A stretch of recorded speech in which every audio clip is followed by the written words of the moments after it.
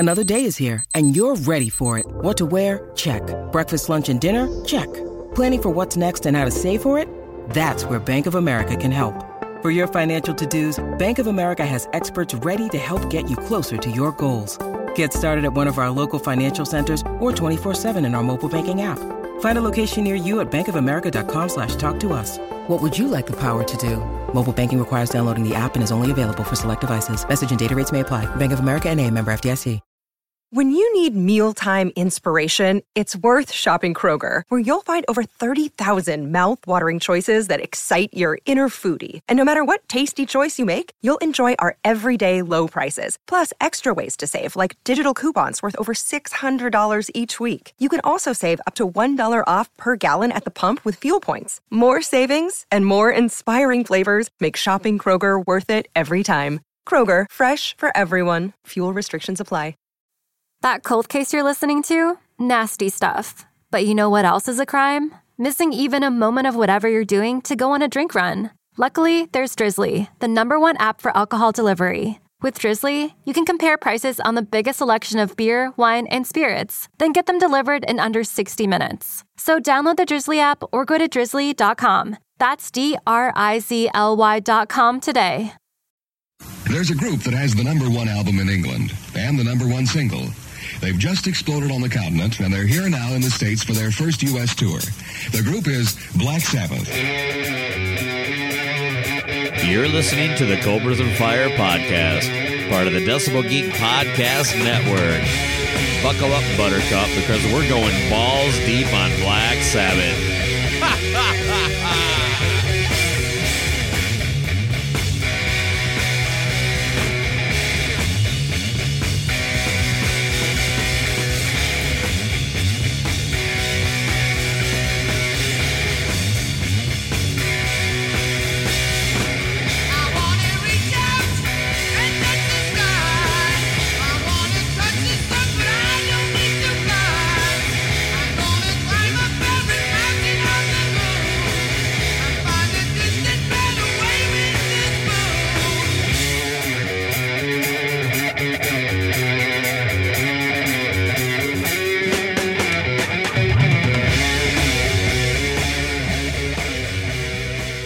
Welcome to Cobras and Fire.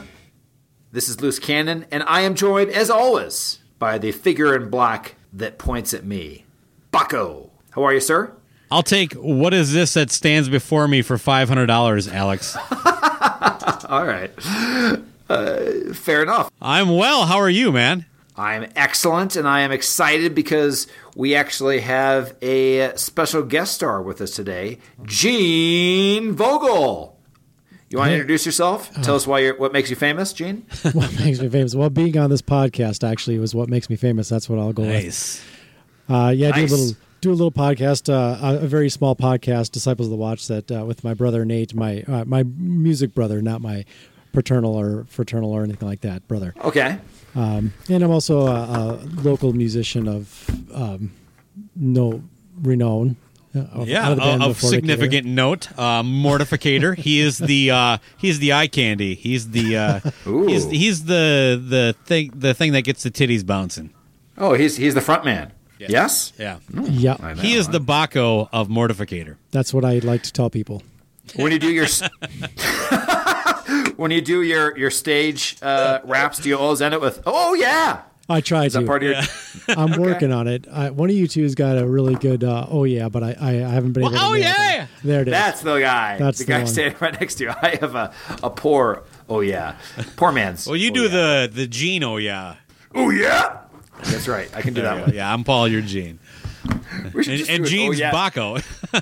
I'm Paul. You're Gene, and Gene's Baco. I'm very. Who's on first? This is very confusing. But anyways, so let's.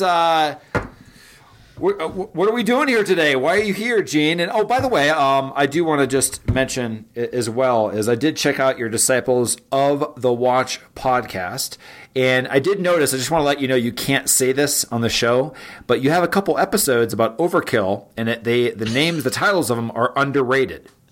That is correct. Yeah, that is not a term. Things are either perfectly rated or they are overrated. I just want to let you know, so you can't describe any songs or albums as underrated. It is against Cobra law. But please, why are we here? Why are you here, Gene? And you inspired this entire series we're about to do. So please tell us. We're here to talk about some Black Sabbath. That's, all of the Black Sabbath albums, actually. A career retrospective. It is October, Halloween month. So we thought it'd be nice and spooky. Luce, Luce, you and I, we are very much seasonal, festive people. So this is our Halloween gift to the listeners. Oh, that's true. We can just knock that out. No, we can't get just totally loaded into a terrible Halloween episode like we did you still could. Year. Eddie Trunk. Hey! Oh, that's right. Oh, yeah, I forgot about that. But, yeah. So this part, Gene, what era are we covering today? Black Sabbath, from the beginning and everything beyond. Yeah, the first 8 albums. Well, before we get into it, though, Luce, how about we take care of a little bit of business that we're trying to be much better at? I understand you have another review for us to share with the listeners. I do, and another little quick announcement, too. So, as we mentioned before, Podchaser.com is where to go to throw some reviews up there. And I'm going to give you the most recent one we received from a guy named Beaker, whoever you are. Thank you. Yeah, and it says, absolutely, parentheses drink, one of the funniest shows out there. Loose Cannon and Baco are ridiculous. Some shows you may skip an episode if the subject doesn't interest you. In other words, other podcasts. But for this one, it really doesn't matter. Most topics are just a launching point for idiotic and amusing conversation. and here's the kicker, which I love. I can't stand the Def Leppard Hysteria record, and I listened to that episode twice. I'm calling bullshit. If you've been a fan of rock and metal for a long time, you'll enjoy this show. So thank you, Beaker. Yeah, thank you. Anybody who wants to throw up a review on there, we do appreciate it. And if you want to, again, another reminder, you can also leave a 1-star review on 50 of our episodes if you feel inclined. It'll take a little bit of time, but if it's worth it. It will, but you can do it faster if you live in Montreal. Okay. Oh, they got great Wi-Fi at Tim Hortons. They do. Yeah, oh, my God. Tim Hortons Wi-Fi is a gig, I think. Go back a couple episodes, and you might pick up what the joke is there. But can I interject one more thing? I just want to make one. Oh yeah, absolutely. What do you got? Okay, so we are available pretty much everywhere already. Stitcher, iTunes, SoundCloud, etc. But now, as of today, recording this episode, we are now available on Spotify. Ooh, so nice. Definitely check it out. Just type in Cobras and Fire podcast. And boom, we'll show up there, and you can just click the follow button, and you'll get a notification every week on Tuesday when we put out a new episode. And so you got all your music and your podcast all in one place. So wherever you listen, awesome, but there's one more place. I'd also like to get back to mentioning some of our, what we like to call Cobras on Fire.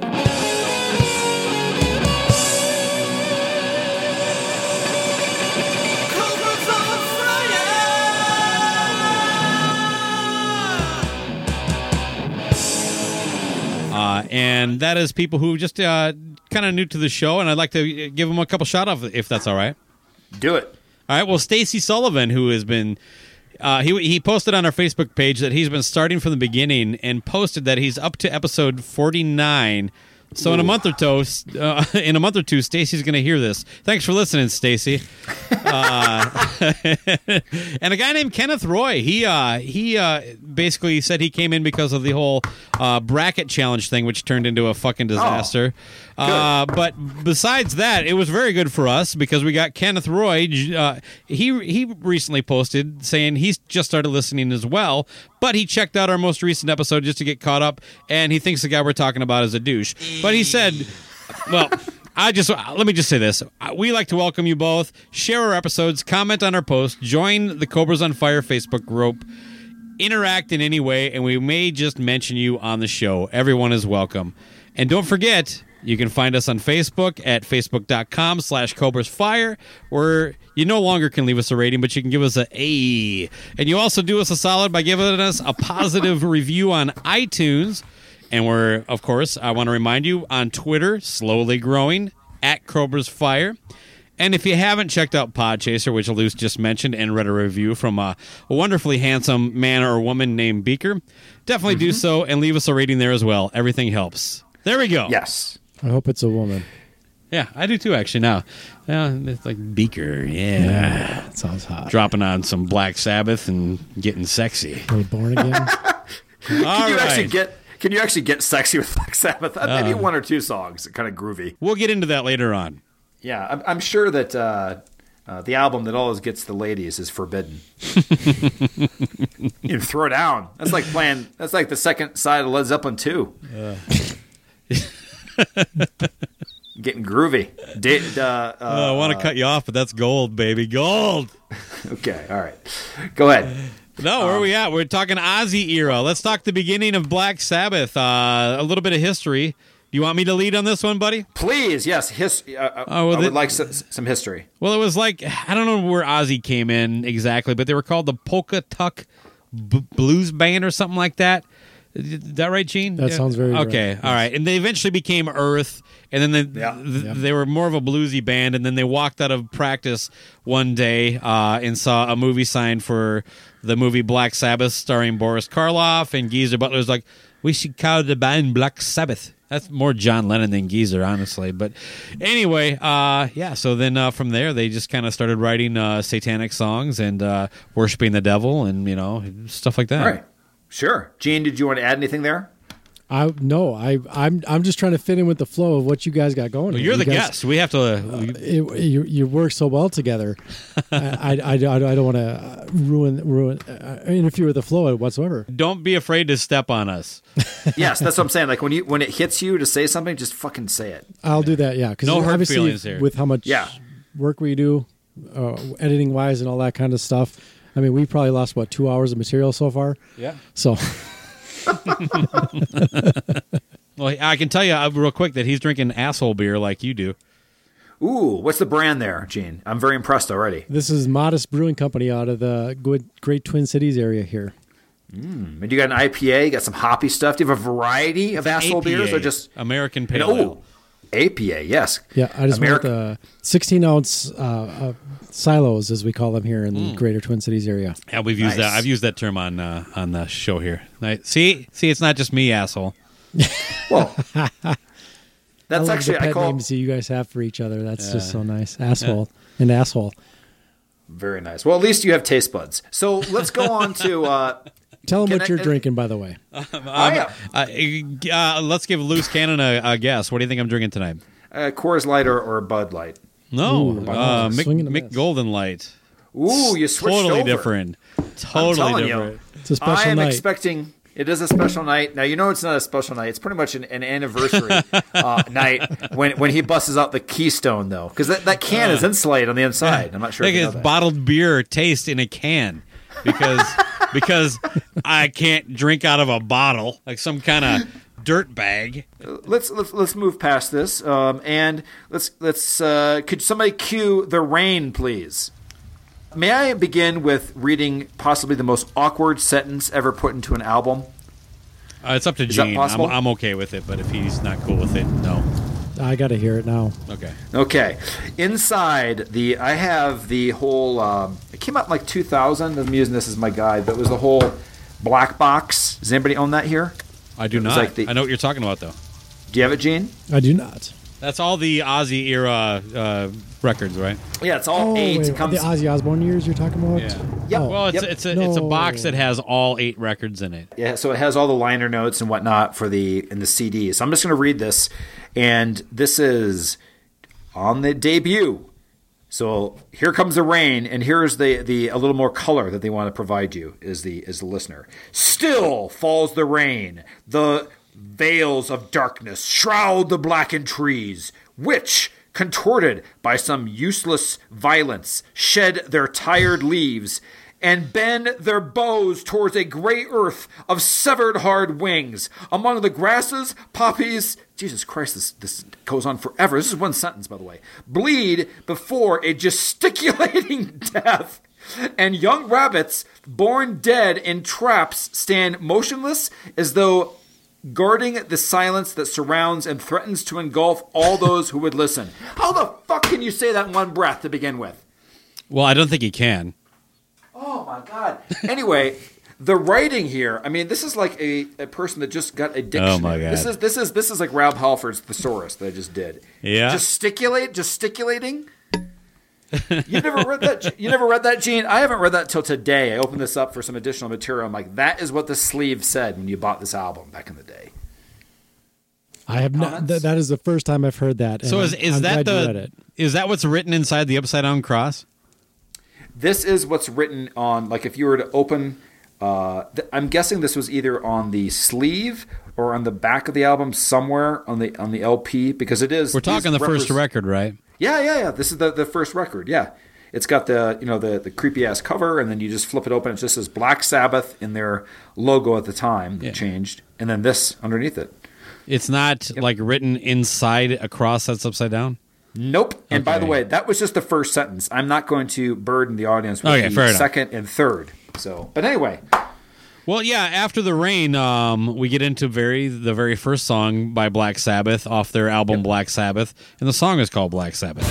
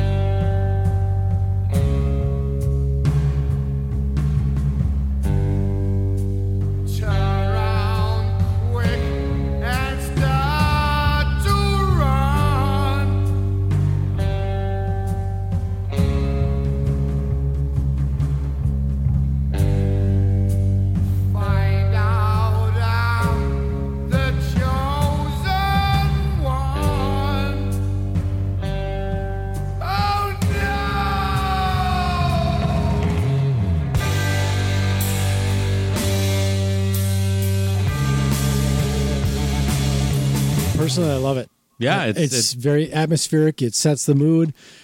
When you first hear that, it sends chills up your spine. You know, especially as a youth. You know, back in the day, hearing it when it first came out, or not, I shouldn't say when it first came out, because obviously we were either not born or very young at that point. I don't think any of us were born when this came out. No, that is not very. Yeah, you know, when you first hear that, it's very ominous and it sets the mood, and then just crushing from that point on. Although I'm pretty sure my birth mother was listening to this when I was conceived. Oh, nice. So I was like swimming around somewhere. Either that or this is the record that made her refuse to talk to my birth father. Something like that. But no, this song is still creepy as fuck, man. I think it's one of those legitimately spooky, scary, satanic songs. I don't know that was the intent, but it actually has that aura. Well, it's really satanic. Of course it was the... Is it more that it's almost in a horror fashion? Yeah. You know, where it's setting the table and you're drawn in with everything that's going on. You know, it's not hailing Satan or anything. It's just it's telling a story, and it's meant to... It's the last 2 minutes of the Blair Witch Project. In the basement. Yeah. By the wall. Yeah. Okay. Well, Luce, I will like to mention something from a music standpoint about that those first three notes. You know, the song starts out with boom, boom, boom. That is a pattern of notes that's often called the Devil's Tritone. I thought that was the name of a drinking game.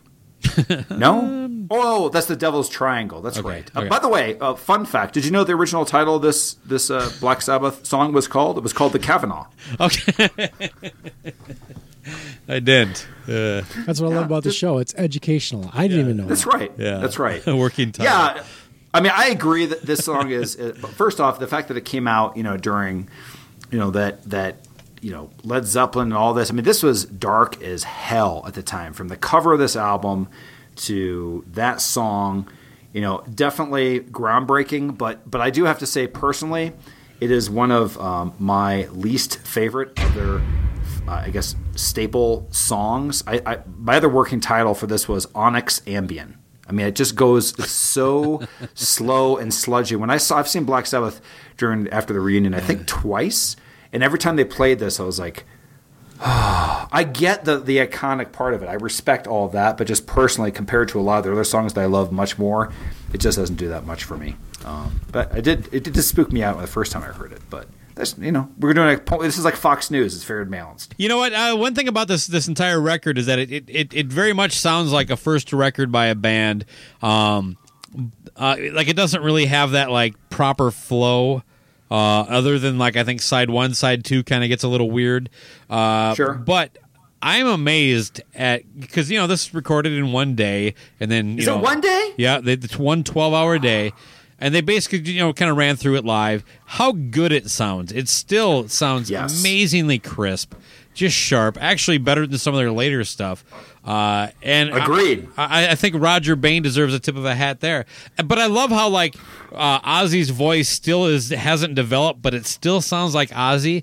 Because we've talked about it in the past, like where you get into a band with a little bit of depth in their career, how fun it is to go back and listen. And it's a lot like listening to that first Kiss album, how raw and dirty it is. This album is like, I still sound like Ozzy, sort of.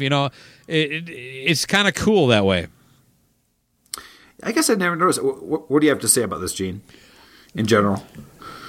I think it's a phenomenal album. It defined heavy metal. I mean, you had Deep Purple who were kind of laying the foundation. You had Zeppelin who was laying the foundation. And then all of a sudden, here comes Black Sabbath, which just, and there was other bands too that I know. Blue Cheer. People bring out all these other bands. Blue Cheer is a great band. They suck. They don't suck. Iron Butterfly. And there was other ones that were trying to inspire like these occult type iconography and such, and none of them were able to do what Black Sabbath was able to do with one album, and it set us on the path to where heavy metal became to what it became. It's weird because I have to listen to this album in order. I really almost have to. There aren't songs I listen to on here. I have to listen to it from beginning to end. It's a good album from beginning to end, in my opinion. Listen, yeah. Yep, this was one when I got a record player. I had to pick it up on vinyl because I had to have this on, so I could just get in front of my record player and just listen to this thing, flip it over side 1, side 2, and just take the whole thing in. It's a beautiful piece of work. Yeah. Again, point counterpoint. I do get a little more positive later. I do like this. Well, this is not even an album. This EP. Can we call it an EP? No, it's a full album. Okay. It's longer than Slayer's Rain and Blood. It's almost 40 Is it a half hour after all? 38:12. Holy shit. Okay. All right. So we've got the thing I'll say too, as far as being innovative and everything, is that in 1970, Black Sabbath saw the future of technology and started a trend with their song titles of URLs. There are so many forward slashes in their catalog here. It is unbelievable. A lot of that was the record label doing, though. No, but WASP / behind the sleep. If you actually type that in to your browser, you actually get a 10% off code for Applebee's. But WASP isn't actually a song. That was something the record label threw on there is what I was getting at. They did that with a bunch of their records for some reason. On the American releases, I really don't get it. If you type in a bit of finger / Sleeping Village, you end up, it's just a redirect to YouPorn. But it still works. Why does anybody need a redirect to YouPorn? That's what I want. It'll get you through a firewall, right? Maybe? I know. Yeah. Hey, have you guys ever seen Dweezil and Ahmet Zappa with John Tesh playing guitar perform The Wizard. John Tesh is going to be here in just a little bit. So, Conan, yeah. You know what? I don't know if we could arrange this, but it would be so sweet sometime for us to be able to play with John. It would have been so cool if, like, as opposed to me doing that dance thing, we could jam with him. I mean, that's like a dream of ours. You guys jam with John Tesh. How sweet would that be? How would he feel about it? I don't know. think it's the issue. That would be... What is going on, man? You guys know anything by Black Sabbath? You know we do. The Wizard? Yeah, let's do it. All right.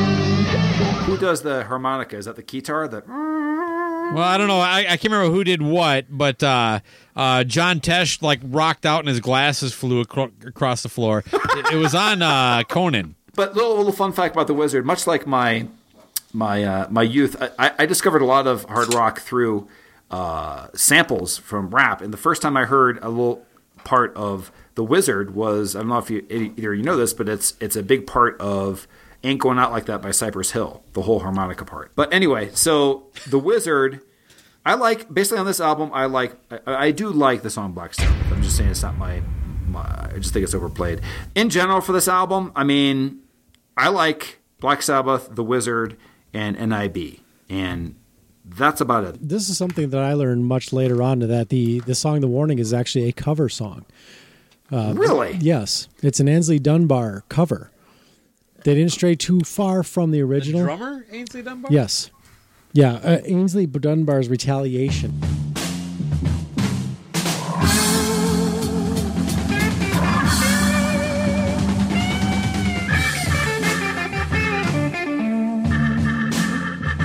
Now the first day that I met you, I was looking in the sky when the sun turned all to blood and the thunder clouds rolled by. The sea began to shiver and the wind began to moan. It must have been a sign for me to leave you well alone. I was warned about you, baby, but my feelings were a little bit too strong.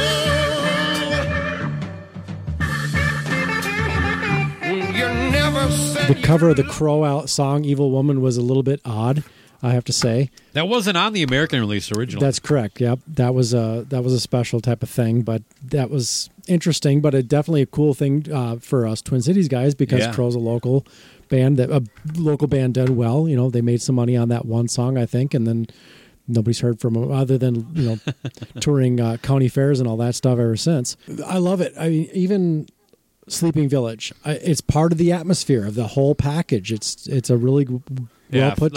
Exactly. I don't really cherry pick songs on here.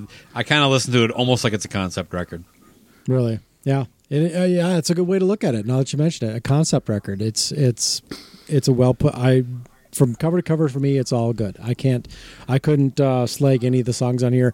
Although if I had a cover, maybe, or a version with the Crow cover on it, I could maybe do without, because it doesn't fit in with the vibe of everything else that's going on. Well, obviously that record was groundbreaking, and it led way to Paranoid. which was released September 18th, 1970. This one was recorded at Regent Sound in London, England, and once again produced by Roger Bain. Gene, let me kick it to you. What do you think on this album? I think it's a great continuation of what the foundation they laid with the previous album, with coming out with Black Sabbath. They kept the momentum going, and they maybe even kicked it up a notch coming into Paranoid. It's another great album, another cover for me. Solid release. Yeah. Did you like the album cover? We didn't talk about it on the last one. The last album cover is kind of spooky, even though it's during the daylight. This album cover, I think, kind of sucks. Are you kidding me? There's a guy with a stash. It's blurry. He's holding a sword. It looks like I think he's wearing blue. He's got Speed whiteys. Racer's helmet on too, doesn't he? He's holding a shield. I mean, this looks like this might be Dio. Oh my God, I think it's Dio. The height looks right. I think you're right. The height looks right. He's missing. The only thing missing is a Dragon T-shirt. He was doing freelance photography work back then. I think back in the off days. He's wearing a cape. A satin one. He's not wearing a satin onesie. It's not Dio. But he's also in the back cover. You don't see it in the front, but you flip it to the back, and you can see he's wearing a red cape as well. And there's. I want to know the whole history of this. I mean, this has to be a crazier story than the Hotter Than Hell photo shoot. Because you're like, let's go to a forest, stand by this one tree. And what the fuck does it have to do with anything on the album? Or That's even what I want the to term know. Paranoid. Right. Even if they were going to call it War Pig, what does this fucking have to do with War Pigs? Nothing. Unless, I mean, this is the worst army ever. If this has to do with war. So, Gene, is it 3 for 3? We all agree the album cover sucks? It's pretty horrible. Okay. Ding. Okay, carry on. For me, it's a great continuation of the history, the legacy, the what they introduced with that first album. I think they upped it up a little bit on this album.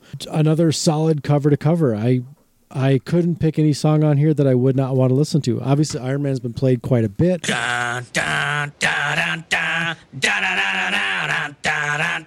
maybe get a little bit burned out. War Pigs has been played a lot. Paranoid. Right, but that's the thing. There's reasons, though. I mean, they're good songs. But, I mean, even when you pick the songs that haven't been overdone, like Planet Caravan, that's such a beautiful piece of work that Pantera covered just beautifully, I feel. Electric Funeral.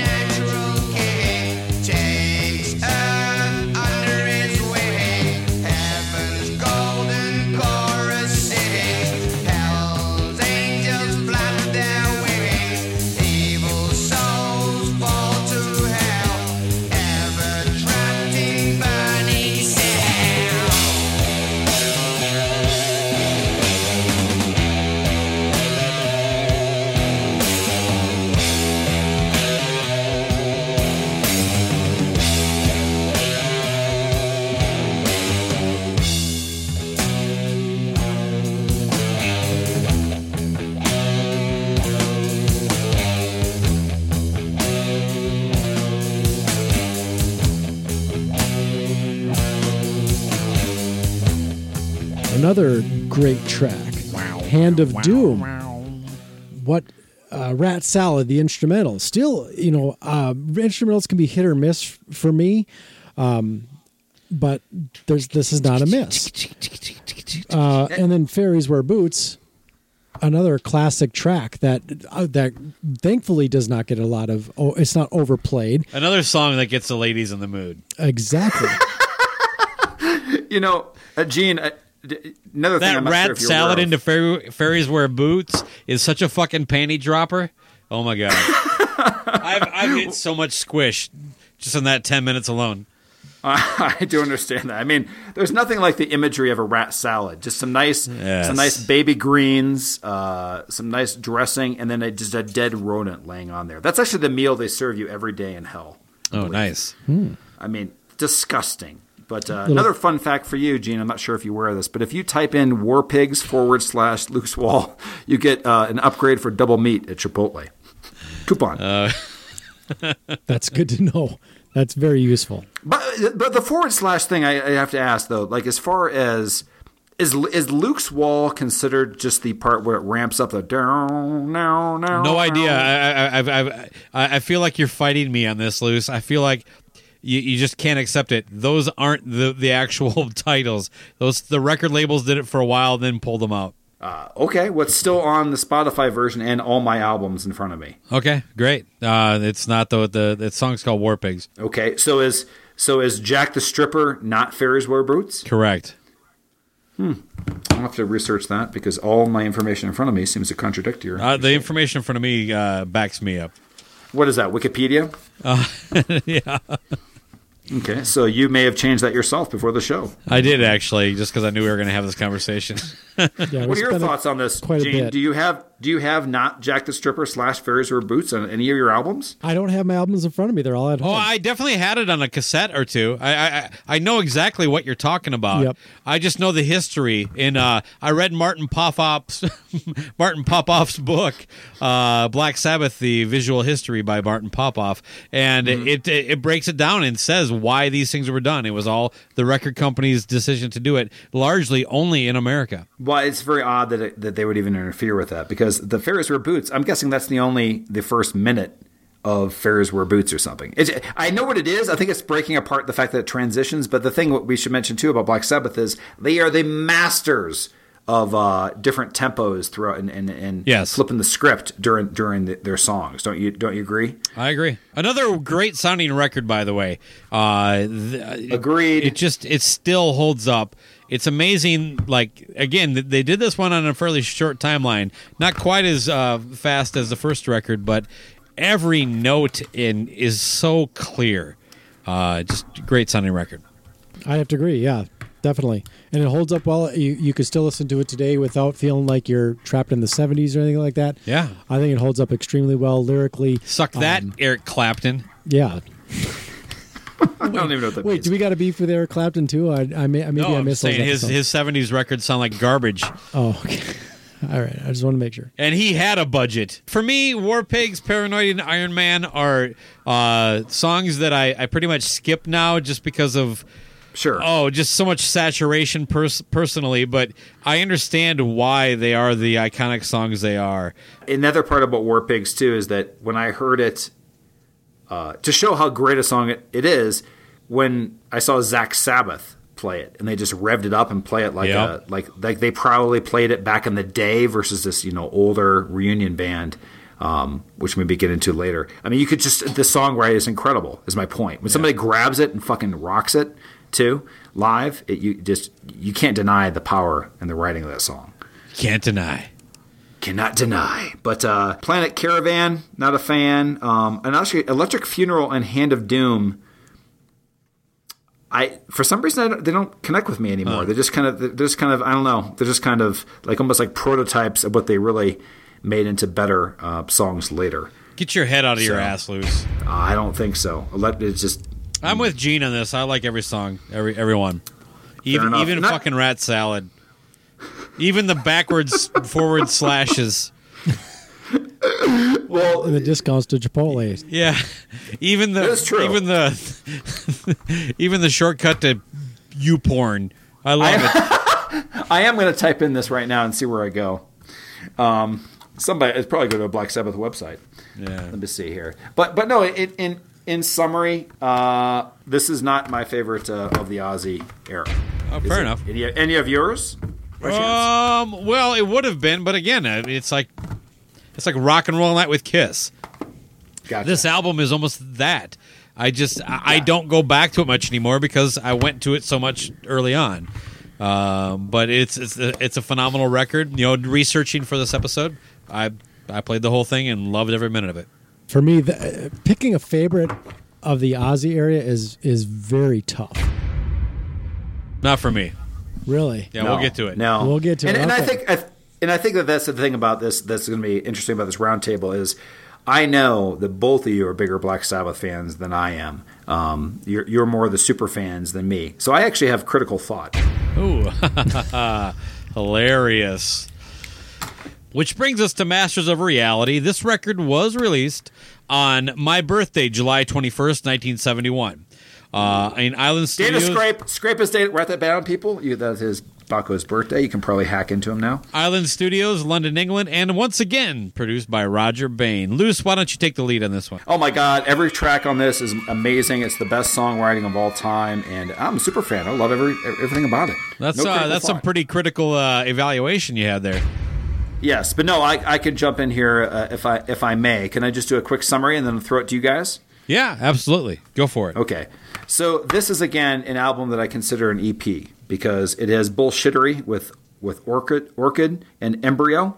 So it is 6 songs. But these 6 songs collectively are my favorite of the Ozzy era. I also think this is the best produced of that era where I can hear every... It's almost like they decided we can hear everybody equally. The bass is the same level as the... It's just like there is no ego involved with the mix. It is so crisp. The bass is powerful. I'll tell you 5 out of 6. Sweet Leaf, they have a lot of drug songs, or at least a handful. Sweet Leaf, my least favorite on the album. Not because it's overplayed. I just think it's a lazy song. But everything else on here, they got the fast pace of Children of the Grave, Solitude, which is a basically the version of Planet Caravan that doesn't suck. And the best song on the record that I love hearing, if anybody play cover wise or when they played it live was phenomenal, is Into the Void. Oh my God, that fucking riff. Luce, and that's it. I cannot tell you how much you are wrong on almost everything you said. Okay, great. One of my least favorite records of the Ozzy era, Sweet Leaf, is the only thing I agree with you on. It's not just lazy. It's not a good song. It is. That's the best part. Literally, if you don't smoke marijuana, you don't like this song. Okay, I'll do Sweet Leaf for you. It is just a pothead anthem that is fucking garbage, All right now. Oh my God, I do not like Sweet Leaf. I don't like this record other than Children of the Grave.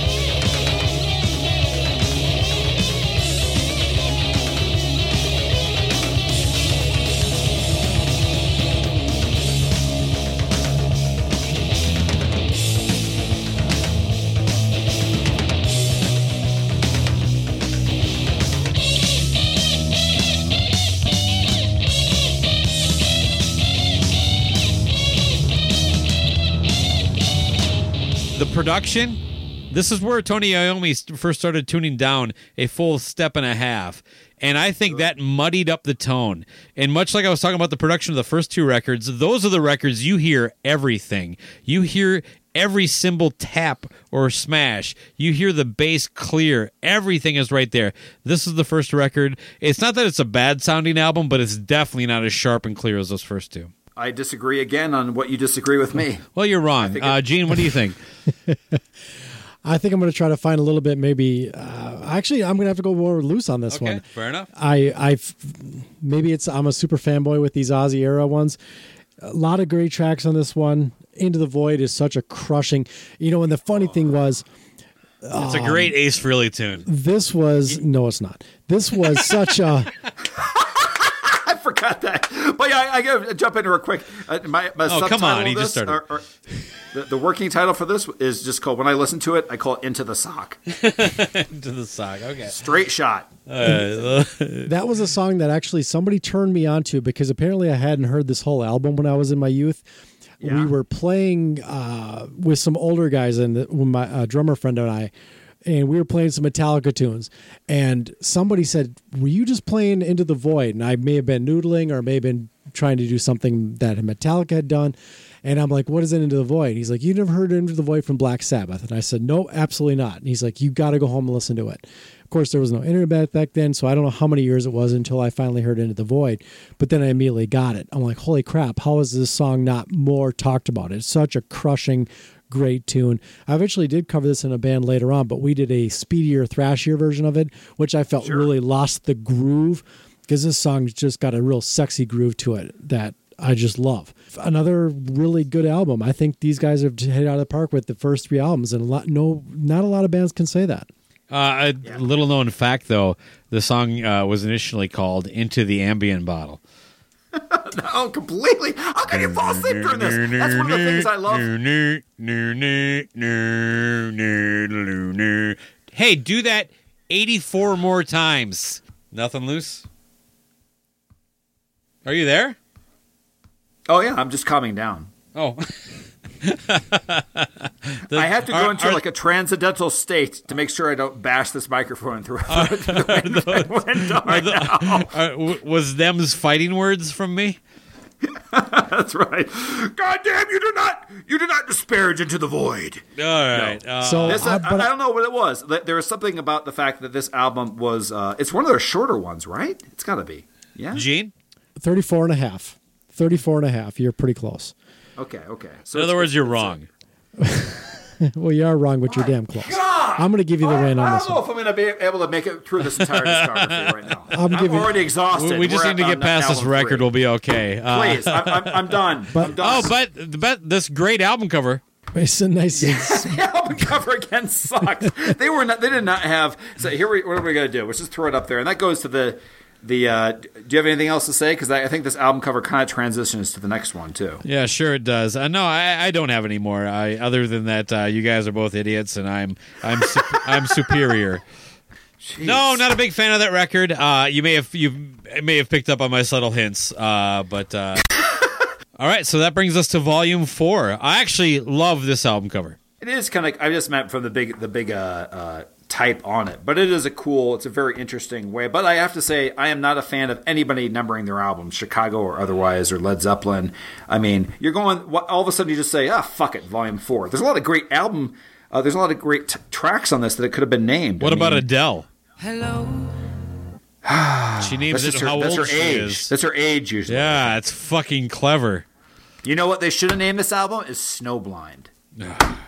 Another garbage tune. Are you fucking kidding me? Oh my god! Just another stupid drug song. Orchestration. If you're going to go with a drug song, you go with Cocaine. Snowblind has orchestration. It's got everything you need. This should be that song they play. I'll tell you what. If you're going to go drug songs, are you telling me you do not prefer Snowblind over fucking Sweet Leaf? No, I definitely do, but that's not exactly an achievement. It doesn't matter. My point is, if you're going to go with one drug song, you go with cocaine based. Okay, I'm with you there. Unless it's Eric Clapton, because apparently now he's the guy that I have to hate. Yeah, how did you set yourself up for that? I don't know. Yeah, it's all about that. Today's all about Clapton, bitch. I actually do like the song Cocaine. I mean, I'll go with, if I'm going to go with one Clapton song, it's going to be Cocaine. Yeah, that's better than this fucking Cocaine song. Actually, I'm not going to go with kids jumping off of balconies. That's not going to be my thing. Anyway, Gene, we're supposed to kick it to you. Volume 4. What are your thoughts? This was produced by Tony Iommi and Patrick Meehan, released on September 25th, 1972. And this one was recorded right here in the good old USA in Los Angeles at the Record Plant. Question, though, before you go on. Was there a falling out? They just want to switch? Was it because of Black Master Reality just had that terrible sound that you created, that you discussed, that they fired him? I don't know. I look, maybe they Make your own history, Baco. Make your own history. Now is your chance. Okay, yeah, they said, you know what, Roger? You're a dick, and Clapton sucks, and we're going with somebody else. No, I don't know. They probably just wanted to switch it up a little bit. You know what? I do know that Patrick Meehan took over managing the band around this time. And he probably was in the ear of Tony Iommi saying, like, you could produce it with me. Well, here I go again. Another for me, another really great album. I enjoy. Shocker. I know, shocker. But no, see, the thing is some of the songs that maybe you guys don't care for, with like that are maybe a little more brooding, a little bit longer, a little bit more atmospheric, a little bit maybe lulls in an album. Those really drew me in, and they're really appeal to what I like to hear. I like the up tempos. I like the pullbacks. I was just going to say that, just so you know, right now, Gene, that is what pulls me into things. So, same here, yeah, actually. Oh, really? Oh, wow. I just don't like Master Reality that much. It's not that I still own it, but compared to the rest of the stuff, it falls flat for me. This album is great. No, I tell you, the peak of this album though is FX. Yeah, easily. The FX is also another squish getter. Do you know they actually brought many to the producer? One of them was just them playing ping pong, but they decided not to include that. What the hell is it? What is the FX? They're just hitting something. Actually, here's the story. After smoking hashish, the crucifix hanging from Tony Iommi's neck accidentally struck the strings of his guitar, and the band took an interest in the odd sound and produced. An echo effect was added, and the band proceeded to hit the guitar with various objects to generate the odd sound, and it was a total joke, bro. Hey, guys, I heard something amazing just now. I think we just got our 4th track on the album. Yeah, I mean, other than the fact that it's the only song I listen to on this record, it's a total throwaway. Can you imagine adding this to a playlist? How about somebody listening to it and then hitting repeat, like the back button on their CD player? Hit one more time. Take the needle back. That was a gem. Oh God, yeah, you took my joke there. That was where I was going with this album. Great. Well, that's what we like to do here, Gene. Yeah. But tell me, break it down. You're a fan of this album. Let's just reveal, show our hands. I am a fan of this album as well. Baco, yes? No? Yeah, I think it's great. Yeah, and this actually is the first one. What's the running time on this, Gene? You seem to be pretty good at this. 1, 2, 3, 4. Running time, we got 42:38. Yeah, it's one of their longer ones. That's what I was sensing. I wouldn't say this is maybe as far, I know it's tough because it is an album. I really enjoy it, but yeah, there are a few not as strong of tracks as maybe some of the albums are a little bit more, for me, complete as far as the first 2 albums from beginning to end, so to speak. But with Changes, I think they took a huge risk with that song, putting that out, and it works. I mean, I guess in a way it's Planet Caravan-y in a way, but it's not trippy. It's just it's a straight up ballad almost. Yeah. And coming from a doom band, doing with what they're doing, then all of a sudden here's Changes. Supernaut, Soulblind, another great song. Oh my God, Supernaut. I mean, is there a better riff on the planet than... Nope. It's actually listed as John Bonham's favorite Black Sabbath song. Yeah, it's listed as a lot of people's favorite Black Sabbath. So, yeah, it's a pretty good track. I'll tell you what on that too is that was a compliment that I gave Baco for a Jesus Chrysler track for DDOA. Was this it reminded me of Day Tripper and Supernaut combined because it's that long kind of riff. You know what I mean? Like it's like a 10-second riff. I love it.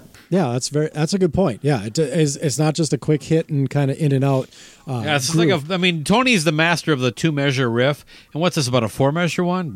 It's long. It's long. Yeah, that's a good point. Snowblind is basically Sweet Leaf Part 2. No, just now. Disagree now entirely. we're talking about cocaine instead of pot.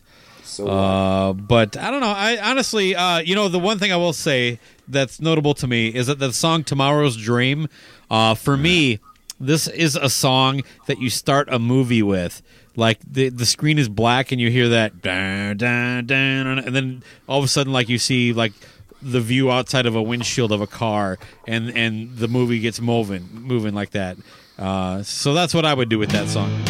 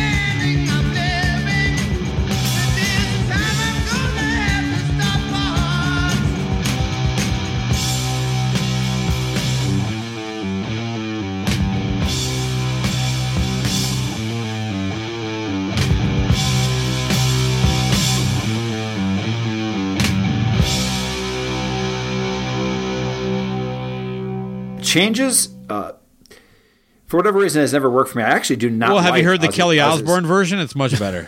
I'm feeling happy. I am so sad.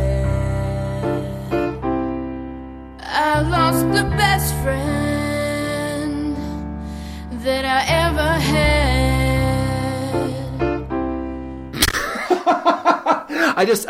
It's not the fact that it's a ballad. I just, for whatever reason, I think that this goes into when sometimes Ozzy's vocals don't work for me, and he just goes a little too.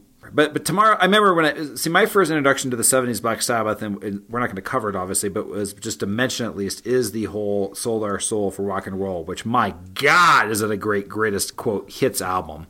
Not that many hits on it, but as far as album tracks, Sure. and Tomorrow's Dream was on it, which I was like, it's all right.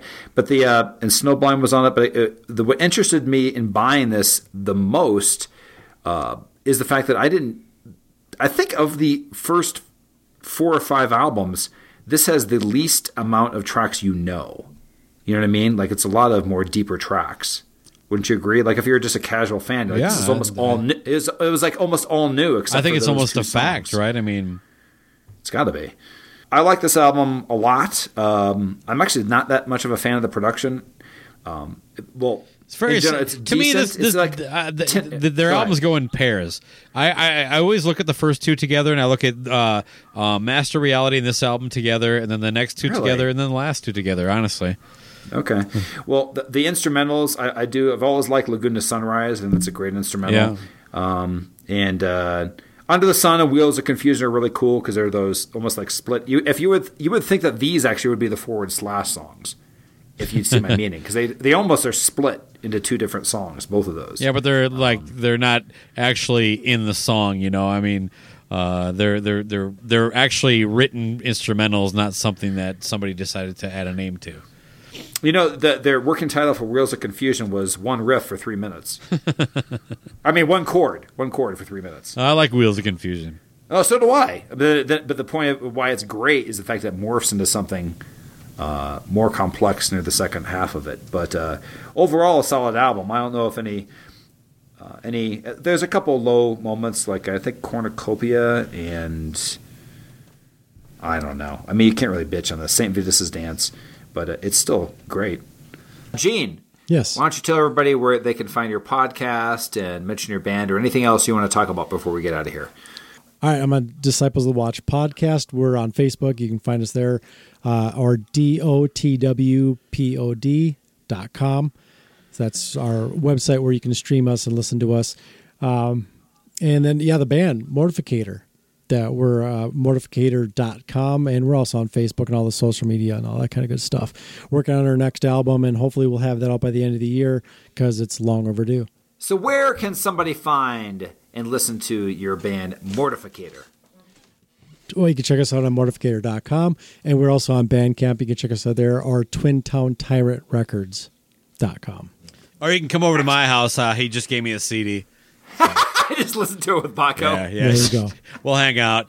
Maybe play some Madden. Now, can you give me the hours you're available to listen to the CD? I'll be home tomorrow afternoon. What day? Just tomorrow? Oh, it's Saturday. Yeah. Okay, good. That's perfect. I'll add it to my schedule. Send me an invite. Yeah. Okay. Yeah, an Evite. Yeah, it's coming your way. No, not an Evite. Just on Outlook. I don't need to get fancy with your Mortificator listening sessions. Yeah, well, that kind of hurts, but fine. Oh, okay. Fair enough. And Stitcher is the main place you can find Disciples of the Watch, correct? Yeah, Stitcher. We're on Stitcher, and as well as our website, dotwpod.com. Cool. All right. So where you can hear them talk about my favorite Black Sabbath album, Forbidden. Spoiler alert. Yeah, spoiler. Anyway. Rock's not dead. It's Snorting Sweetleaf. Smoking Snowblind.